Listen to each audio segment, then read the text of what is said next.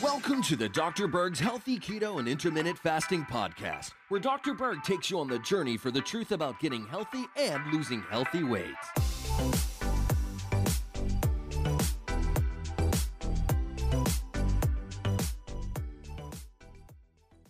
So I had someone comment on a YouTube video that they just couldn't sleep without carbs, and I want to explain what that means and what to do. So if you've had insulin resistance in the past and you go on a ketogenic plan and you start cutting back your carbs, realize that if that insulin resistance has been there for a long time, it's going to take a long time to get it corrected. It could take months, could take up to a year to fully get that stabilized. And what happens with insulin resistance is you have higher amounts of insulin. But when you do keto, you have lower amounts of carb.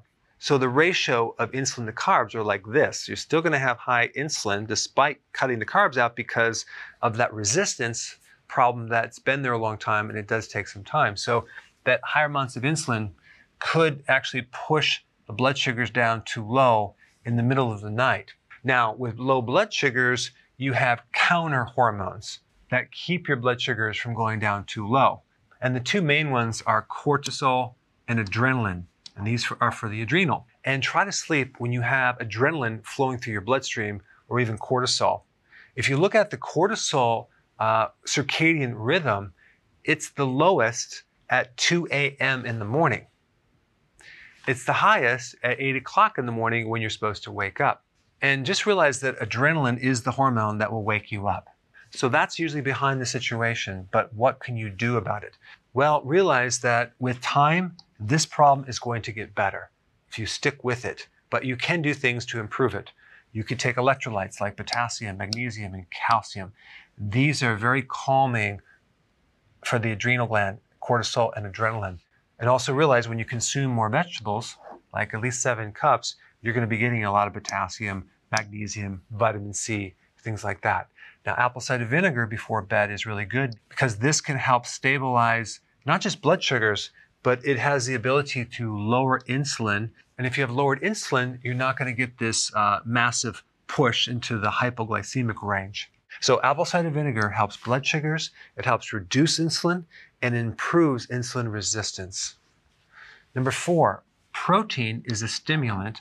So you want to adjust the amount of protein that you consume as your last meal, because you may be consuming too much, which will stimulate your nervous system, and that alone can keep you up at night. We already mentioned the vegetables.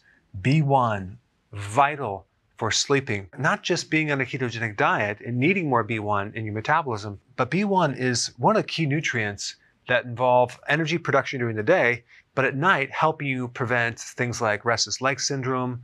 It will also help support your pulse rate, because if you're low on B1, your pulse rate tends to go higher and higher and higher. Try to sleep if your pulse rate is really high. It's not going to happen.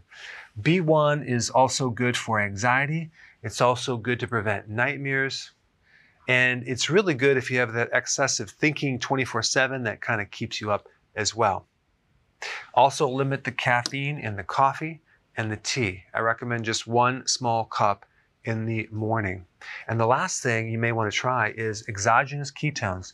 Those are ketone salts that you can get online or from the health food store. And if you took those before bed, it will feed your brain the ketones, so your brain's not as dependent on the blood sugar, so you have less of this going on. And lastly, vitamin D. People always tend to sleep better if they've been out in the sun during the day. And if it's in the wintertime, basically just take some vitamin D, and that will actually help you sleep as well.